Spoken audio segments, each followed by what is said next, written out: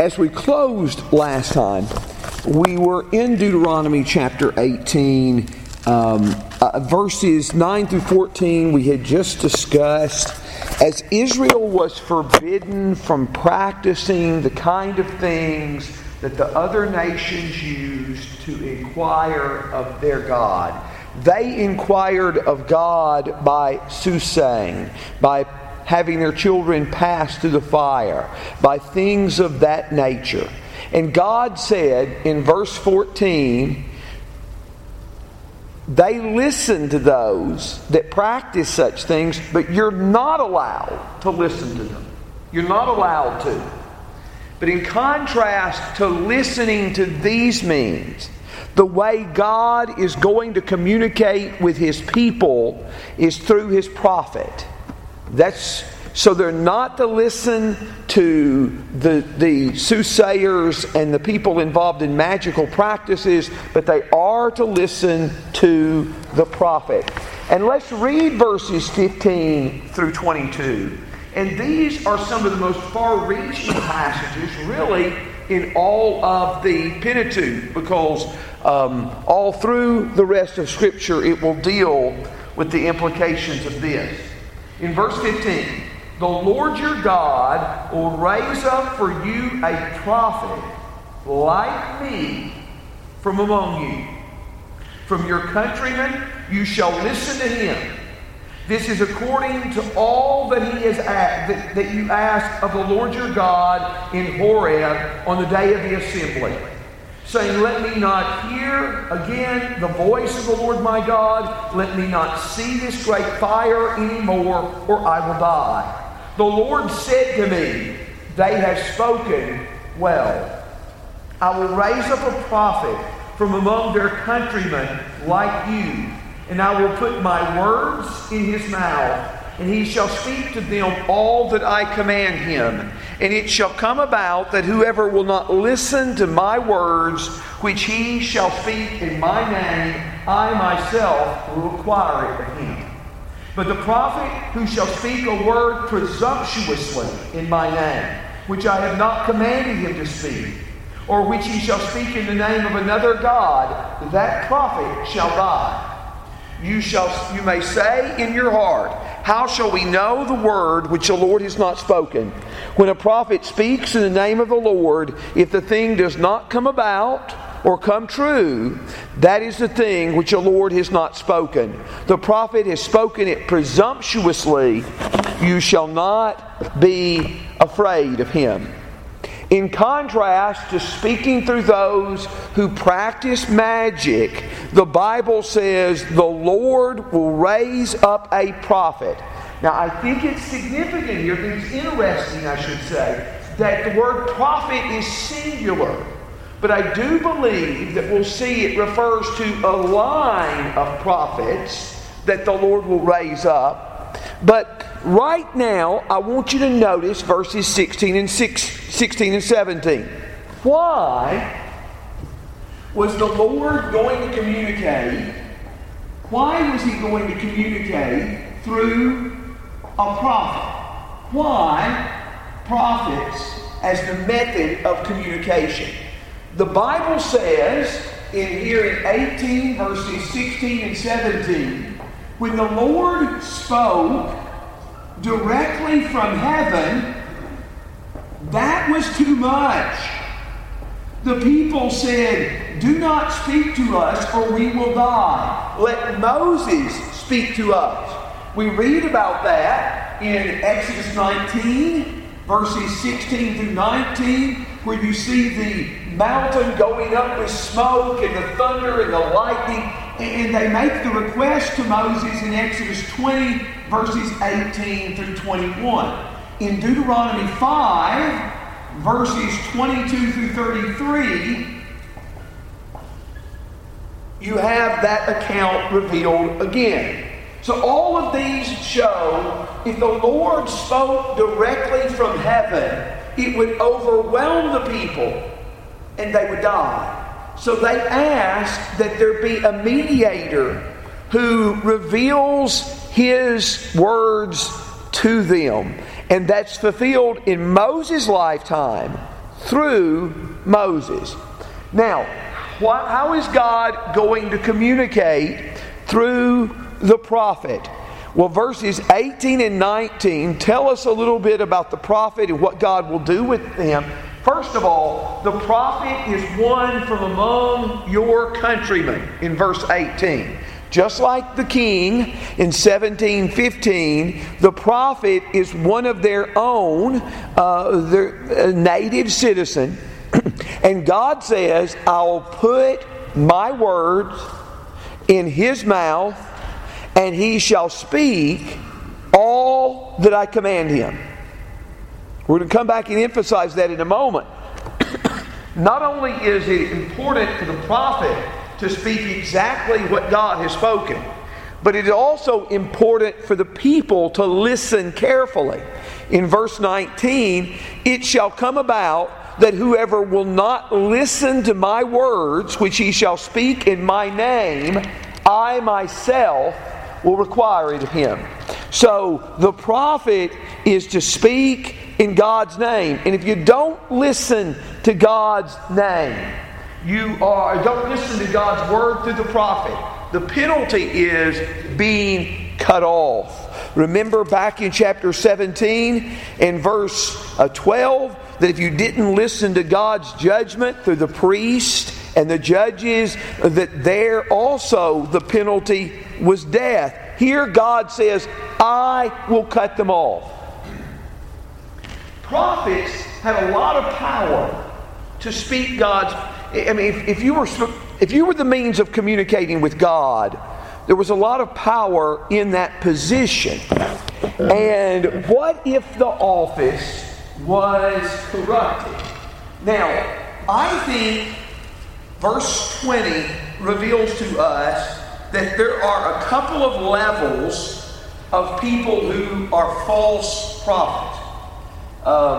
Let's see. First of all, the easiest test of whether someone was a false prophet or whether someone spoke what was right is stated in verse 20. The prophet who speaks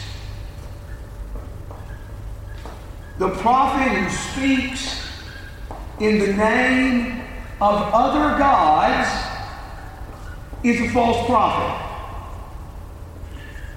We're going to call this, I guess, just two levels of a false prophet. I'm going to number it to make it a little bit clearer. But a prophet who spoke in the name of another god. Where can you think of some instances, an instance or some instances in Old Testament history where you see this? You have prophets speaking in the name of false gods. Prophets of Baal is probably the most well-known case in 1 Kings 18. In 1 Kings 18, you have Elijah standing alone as a prophet of the Lord, and you have 450 prophets of Baal, and they are cutting themselves, and they are crying out to Baal. And that test was easier, wasn't it? Because you knew right on the surface, if someone came and said, "Thus says Baal," you knew that he was not speaking for the true God. Now, where have we seen that subject brought up in Deuteronomy? Where was that subject brought up in Deuteronomy?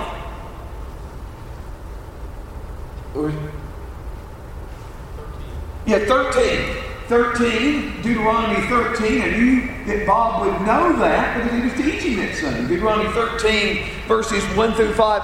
If a prophet did a sign or wonder that came true, but that then he encouraged you to worship other gods, he was still a false prophet and was still subject to the death penalty.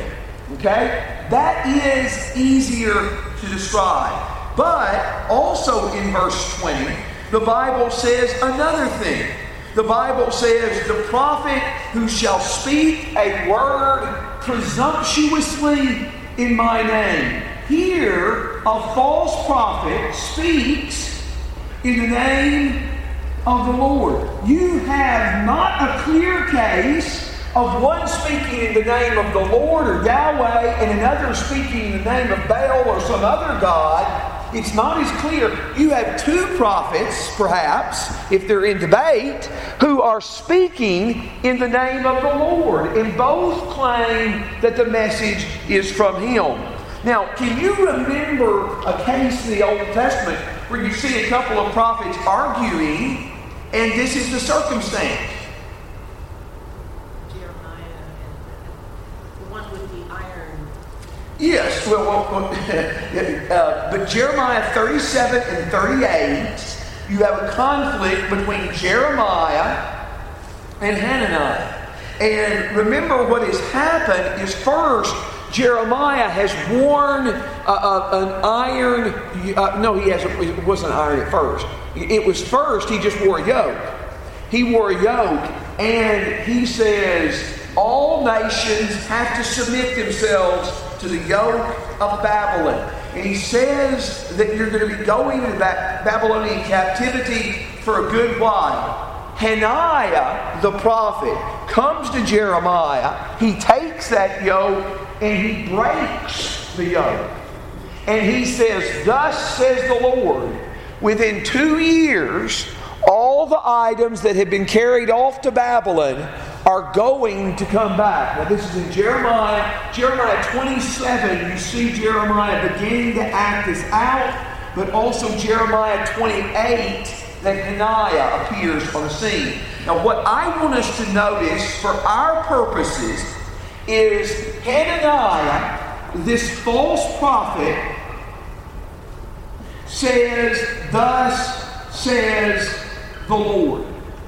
He introduces his message the same way that Jeremiah does. And you see this in Jeremiah chapter 28 and verse 2. "Thus says the Lord of hosts, the God of Israel, I have broken the yoke of the king of Babylon." In verse 11, Hananiah spoke in the presence of all the people, saying, "Thus says the Lord, even so I will break within 2 full years the yoke of Nebuchadnezzar from all of the nations." Then Jeremiah went his way. So in Jeremiah 28, verse 2, verse 11, Hananiah says, "Thus says the Lord." But also, Jeremiah introduces his message the same way. Jeremiah says, "Thus says the Lord," as well. You see that in 28, verse 13, verse 13, and verse 14, and verse 16. So, let me again set this context, if you're not as familiar with it. Okay? Jeremiah is saying we're going to be in Babylonian captivity a while as a punishment for our sin. Hananiah is saying, no. God's going to break the yoke of the king of Babylon within 2 years. Within 2 years, none of these nations are going to be subject to him. Jeremiah often preached his message by some way acting out his message. And he's wearing this yoke. Hananiah broke it and says, "This is what the Lord says, I've broken the yoke of the king of Babylon." And what Sarah was referring to earlier was the fact that at the end Jeremiah says, "You have broken a yoke of wood and you have gotten a yoke of iron in its place." Tony? Well, the problem, though, that you arise here is you've got two prophets and saying they're speaking for God. How are the people to know then? And I think it's the situation at the very end of that chapter, though, is that Jeremiah tells... is that where you go? But that's the thing. You got to set me up. Now, you're doing well so far. But so I'll leave it at that. But that's the thing, though, is like... How are they supposed to know until it doesn't transpire? That is a very good question, because there were some cases where it wasn't easy to make a decision. Here is a disparity of people preaching about the same event. One saying we're going to come back from captivity right away, and the one says we're going to be there for a while. And the people are called to make a decision before the event transpires. You're right, Tony. It wasn't easy. But what happened to show who is speaking the truth? What is the proof in the book of Deuteronomy? In Deuteronomy 18. What is the evidence that someone is a false prophet? Someone hasn't spoken what's right. What's the evidence of that? It doesn't happen. Their word doesn't come true. Now, Hananiah has preached this message. He has preached this message. And all of this takes place, according to Jeremiah 28 verse 1, in the 5th month. The 5th month. And what does happen to set all this up? Tony, what does Jeremiah, when he comes back to him, what does he tell him? He tells him that he'll die by the end of the year. He's going to die by the end of the year. He not only dies by the end of the year, he dies a mere 2 months later. If you look at the last couple of verses, he dies in the 7th month. He made these prophecies in the 5th month. He dies in the 7th month. Now, at that point, I can understand some people maybe being in limbo. When Hananiah dies, as Jeremiah told him that he would, isn't that, in this context, pretty strong evidence that the Lord is giving as to who is speaking the truth and who is not speaking the truth? And when you have a case where both prophets speak in the name of the Lord, the way that you distinguished it is the word of the prophet that didn't come true was a false prophet. The word of the prophet that did come true was the true prophet. Now, to give you some examples of people whose prophecies were fulfilled, remember 1 Samuel chapter 3, 19 through 21. All Israel from Dan to Beersheba knew that Samuel was established to be a prophet of the Lord. And none of his words fell to the ground. All of his words were fulfilled according to 1 Samuel 3, 19 through 21. In 1 Samuel chapter 9, when we're first introduced to Saul, and Saul is looking for his father's donkey, his servant says, "Let's go to the man of God." And he says in 1 Samuel chapter 9, verse 6, everything he says comes true. Well, that's a sign of a true prophet, isn't it? Everything he says comes true. Now, third example. And I love this story, and I hesitate to go into much depth because we don't have as much time. But you remember in 1 Kings 22, when Micaiah is called to prophesy, when Ahab wants to go to war and take Ramoth Gilead, and Jehoshaphat says, "Isn't there a prophet we can inquire of?" And they bring 400 prophets. Ahab has 400 prophets right there who tell him exactly what he wants to hear. Go on up and take Ramoth Gilead. And Jehoshaphat is suspicious, and he says, "Isn't there yet a prophet of the Lord that we can inquire afield?" And he says, "There's one. There's Micaiah, the son of Imlah. But I hate him because he always says bad things about me. He never says anything good." And Jehoshaphat said, "Oh, the king shouldn't say that."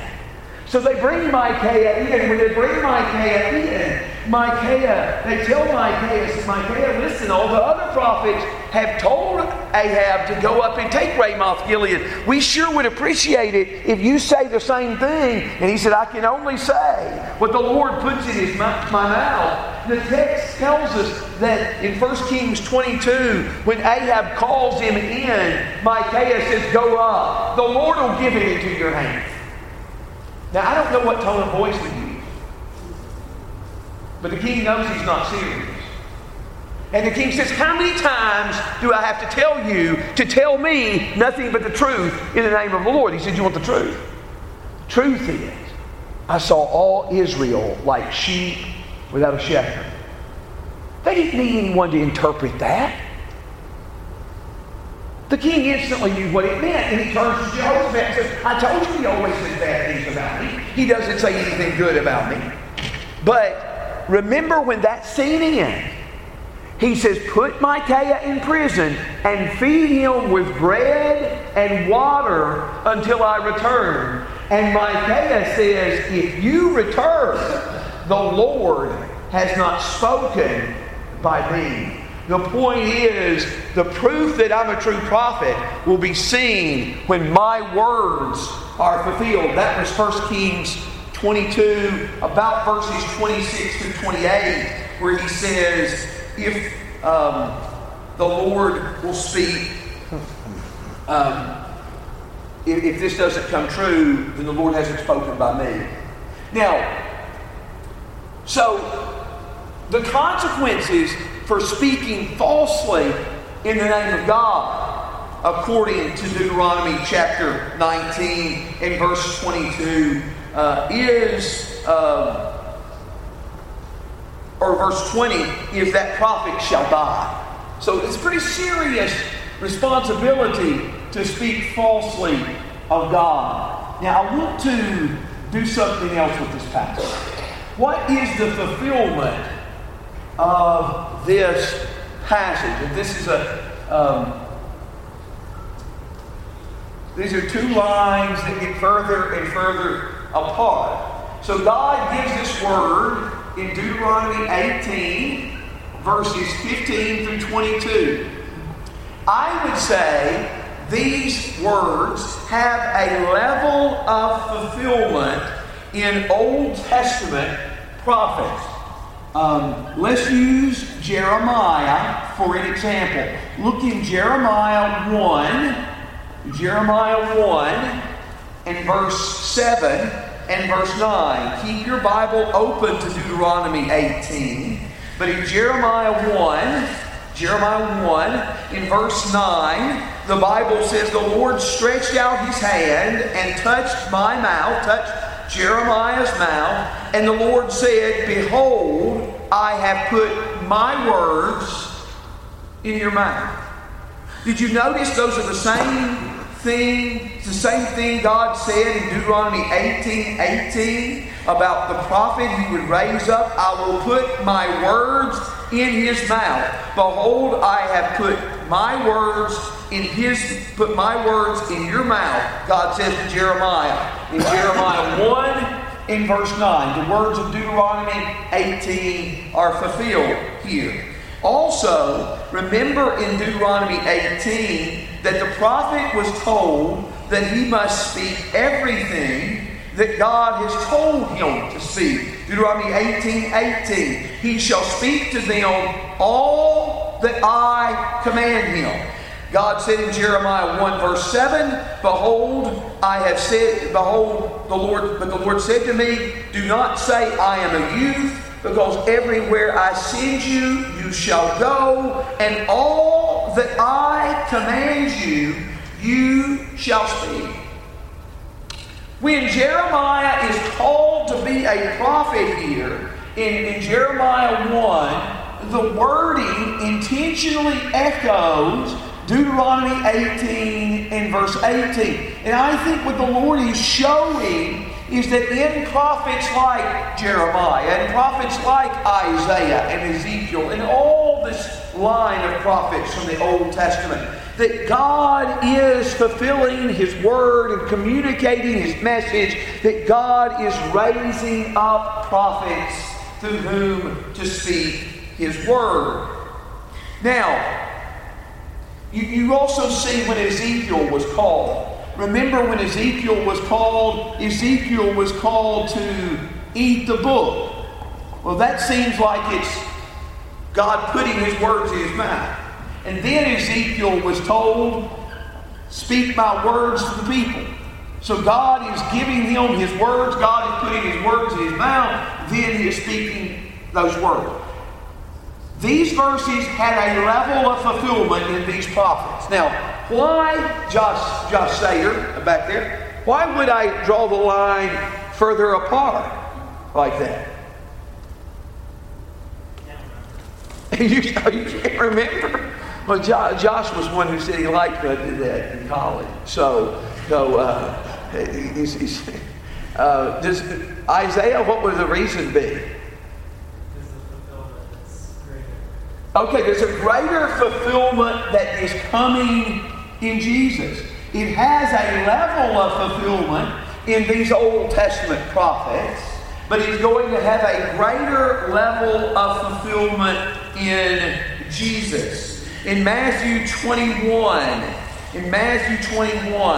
when Jesus is entering the city of Jerusalem in the triumphal entry. In verse 9, the crowd going ahead of him and those who followed were shouting, "Hosanna to the Son of David! Blessed is he who comes in the name of the Lord! Hosanna in the highest!" Verse 10, when he entered Jerusalem, all the city was stirred, saying, "Who is this?" And the crowds were saying, "This is the prophet Jesus from Nazareth in Galilee." This is the prophet Jesus from Nazareth in Galilee. He is, as was said of John the Baptist, more than a prophet. But yes, he is a prophet. Remember, too, when Jesus was at the Mount of Transfiguration, the voice from heaven says, "This is my Son whom I have chosen. Listen to him." Now, the first part of this is my Son whom I have chosen, that was also said at Jesus' baptism. It was also said at his baptism. But that part, listen to him. Listen to him. That is unique to the Transfiguration. That was not said at the baptism of Jesus. Listen to him. Those words go back to Deuteronomy 18, verses 15 through 18. "I'll raise up a prophet from among you, and you shall listen to him." The point, Jesus is the prophet who fulfills the longings of Deuteronomy 18. That is most clearly stated in Acts 3, 22 and 23, where Deuteronomy 18, verses 18 and 19 are quoted, and the Bible says the one who does not listen to the prophet would be cut off from among the people. Now, we haven't gotten to, as quickly as we've run through Deuteronomy, to stop at every point and to say, Jesus fulfills this in the New Testament. But remember, we're stressing how much he fulfills of the Old Testament. So it is true of many times that we haven't emphasized it. This was so plain. This is quoted directly in Acts 3, and I thought that we should make reference to it. Now, what questions do you have?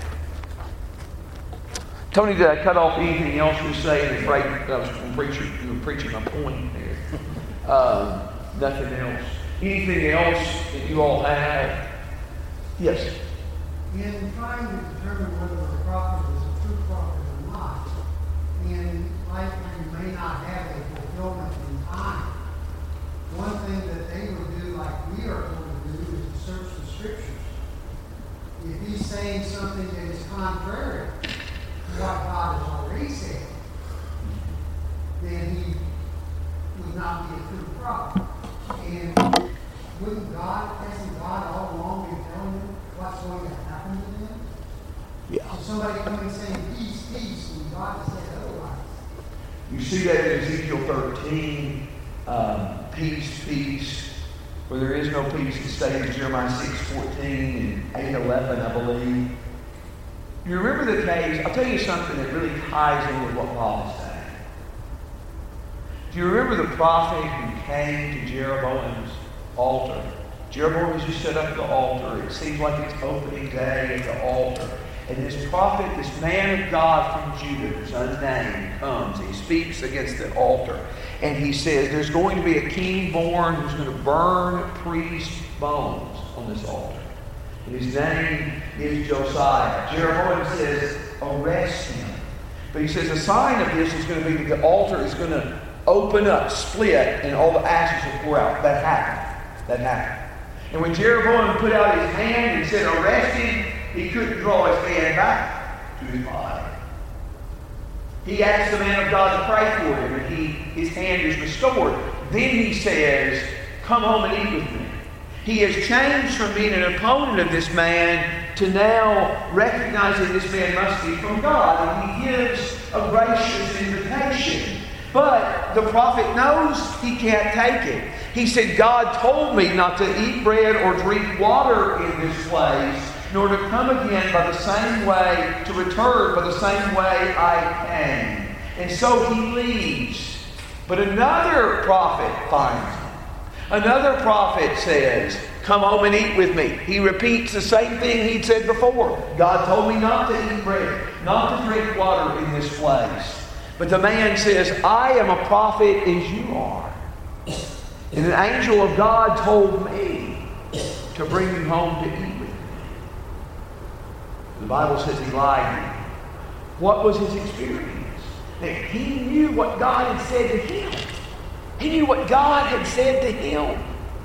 And he should have stood on it.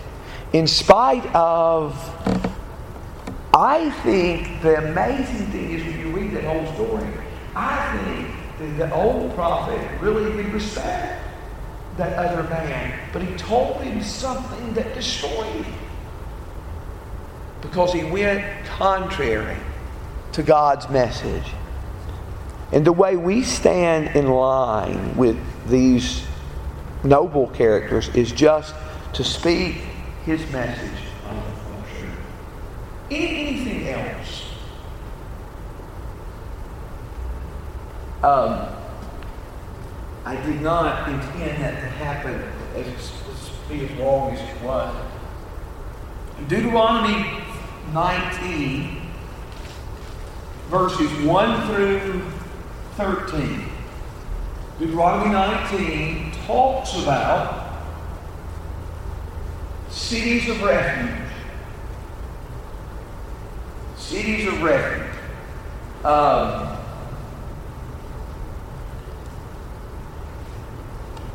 put my marker. Okay. But Deuteronomy 19, cities of refuge. Now here is our map of the land of Israel. How many cities of refuge were there? 6. Okay, this is the Jordan, as anybody can see. This is the Jordan, and you had 3 on this side. 3 cities on this side. Now, those cities have already been assigned. In Deuteronomy 4, verse 41 through 43, those cities are already mentioned. This text will talk about 3 cities of refuge, and it is not contradicting the 6. It is looking for 3 on this side of the Jordan, as you have 3 on the other side of the Jordan. I think it's verse 2 of Deuteronomy 19 and verse 7 that both mention 3 of these cities. Now, you read more about these cities of refuge in Deuteronomy 4. You read more about them in Numbers 35. Numbers 35, there's a long section on them in verses 9 to 34. And then also in Joshua 20. Joshua 20 is the assignment of the land. It only has 9 verses, but there you see the cities of refuge that came to the people. Let's read these cities quickly. Notice the emphasis on the fact that the Lord gave Israel the land. In verse 1, when the Lord your God cuts off the nations whose land the Lord your God gives you, and you dispossess them and settle in their cities and in their houses, you shall set aside 3 cities for yourself in the midst of your land, which the Lord your God gives you to possess. You shall prepare the roads for yourself and divide into 3 parts the territory of your land, which the Lord your God will give you as a possession, so that any manslayer may flee there. Now this is the case of the manslayer who may flee there and live, when he kills his friend unintentionally, not hating him previously.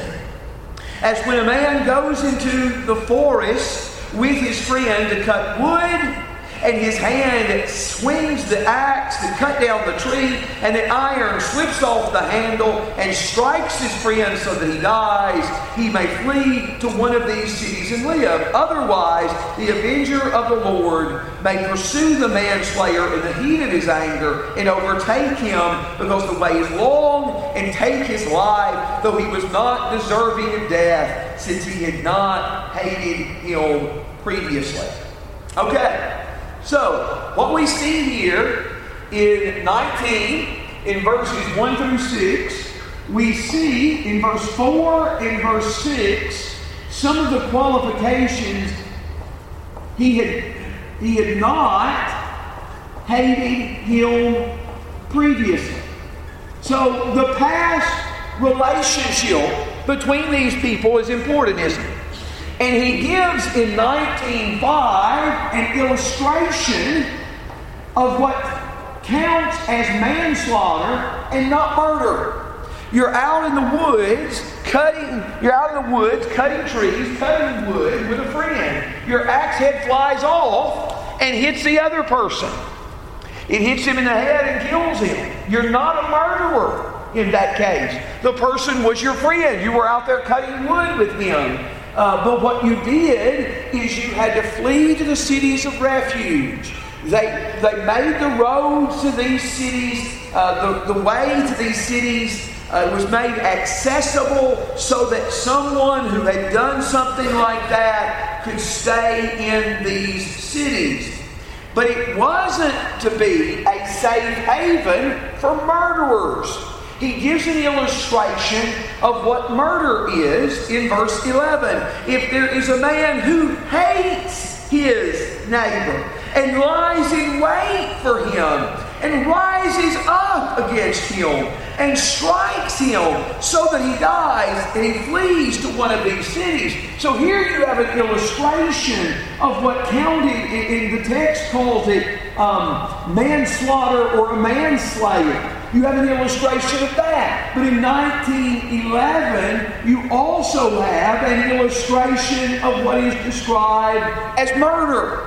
In this particular case, when someone hated him, when he was lying in wait for him, when he rises up against him, and the cities of refuge are not meant to shield cold-blooded murder. It's not meant to do that at all. In verse 12, the elders of the city shall send and take him from there, deliver him into the hand of the avenger of blood, that he may die.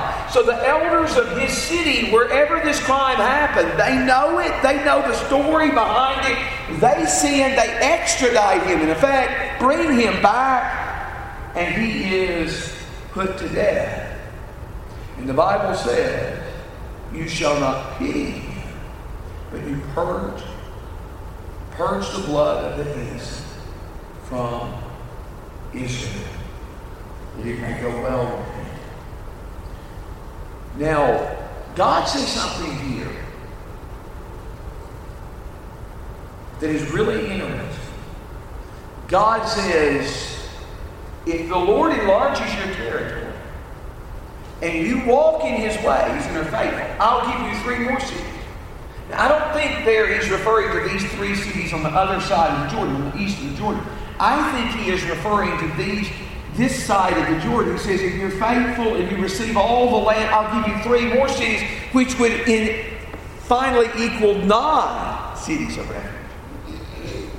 Now, the fact that you only have 6 cities of refuge mentioned shows us people weren't obedient and the territory wasn't enlarged. We've encountered something like that before in Deuteronomy happened. If they're faithful, there will be no poor among you. Deuteronomy 15:4. But there were poor among them.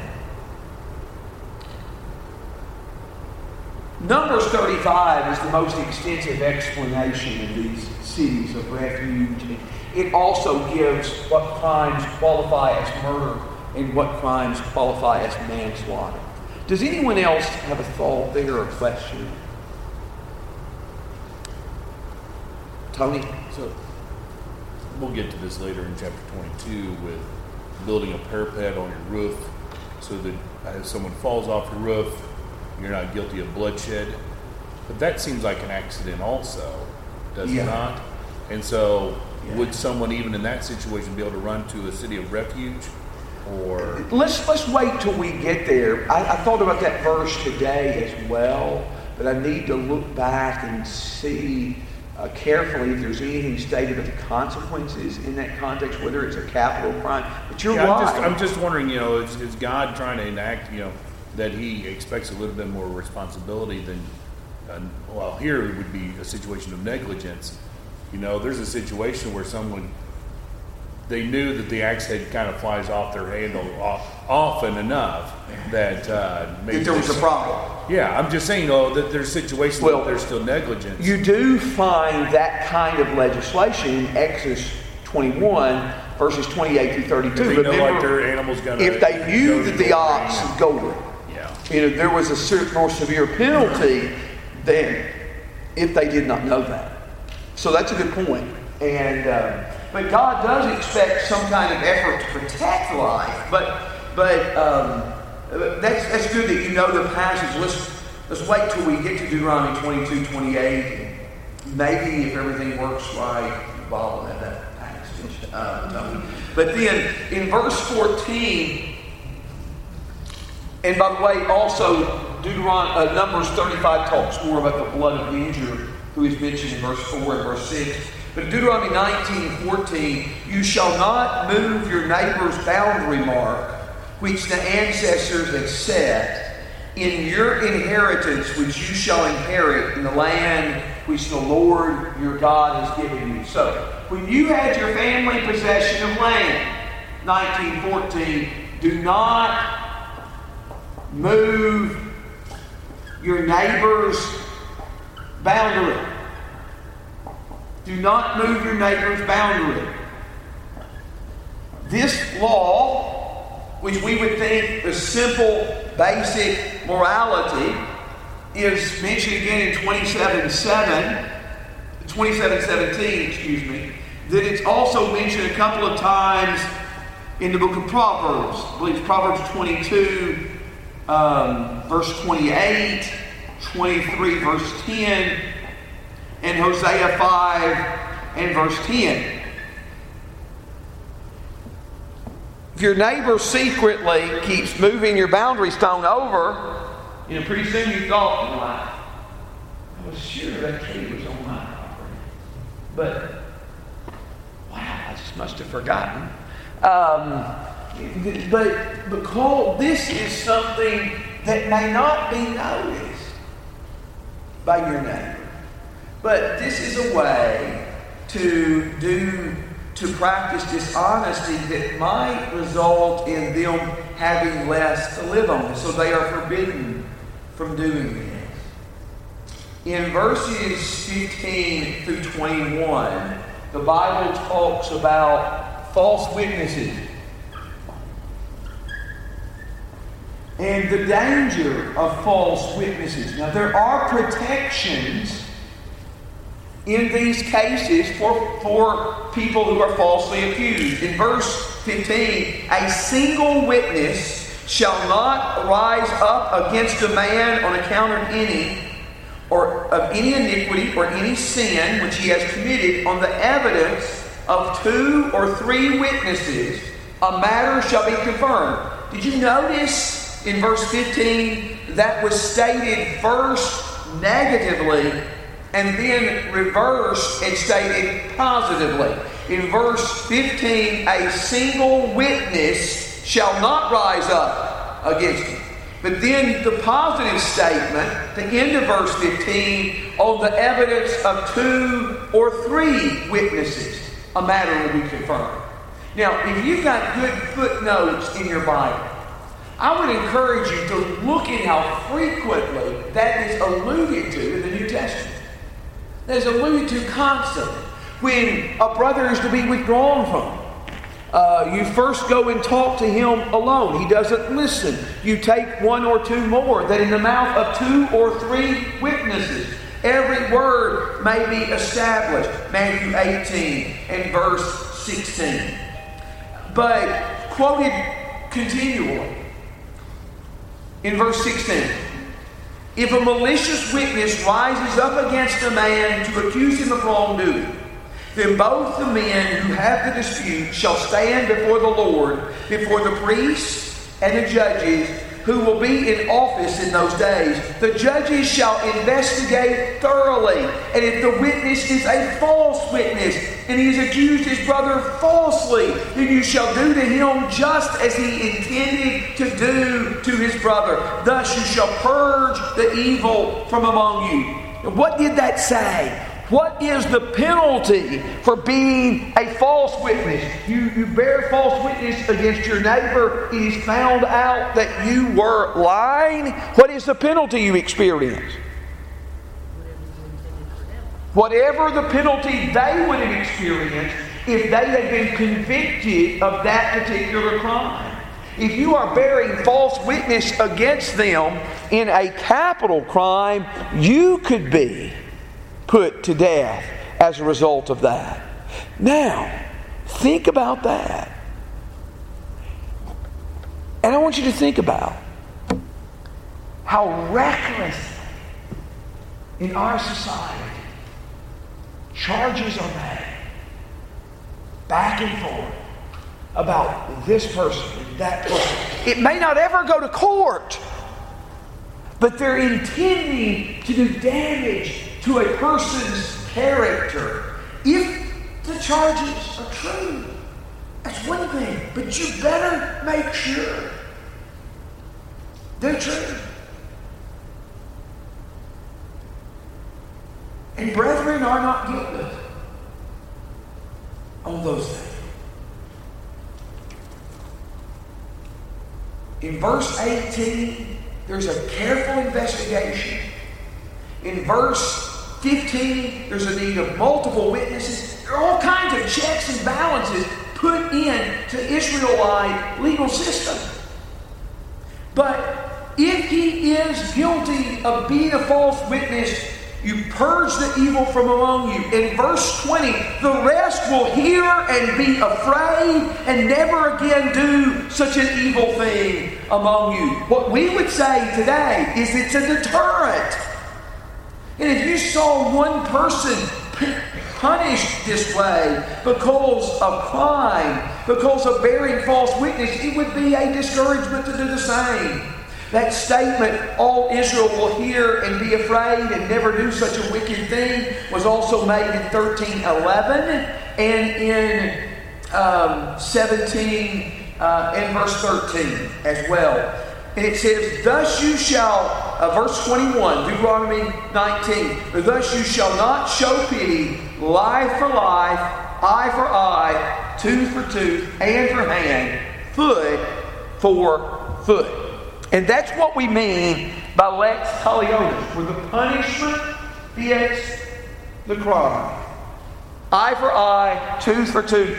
That statement in 1921 is made 3 times in the Old Testament. It's made in Exodus 25, in verses 22 and 23. It is made in Leviticus 24. I believe it's verses 19 and 20 there, and here in Deuteronomy 19:21. So, to make a false charge against someone, and it is a false charge. And if it's a false charge, it would have ruined them and sunk them. Shouldn't it do the same to the accused? It is a warning to us, whether a case ever goes to court or not, to be careful about what we say. Be careful what we accuse one another of. What other thoughts do you have? Any other ideas? I know it's the second bell. I had questions back on the blood avenger. It seems like, is he giving him a pass? That if he gets to the person before they get to the city of refuge, that they're in hot pursuit of this person. That if the person is not guilty of murder and he gets to him, is the blood avenger still going off scot-free? Or if he is I guilty think of the murder, assumption is... like, can the blood avenger kill anybody? I mean, are they really allowed to just do that? Or... Okay, they are allowed to execute the guilty. I don't know if I will get all my answers out before everybody comes in. You read more, Tony, about it in Numbers 35. But I'll try to say just a word about that. I think it is the word redeemer, which is also used of paying a poor, like a kinsman was in slavery or something like that. You could buy his way out, and you also had the responsibility to avenge your relative. We might get to talk more about it. I may have to answer that privately. But you read more about it in Numbers 35. But thank you. I appreciate it.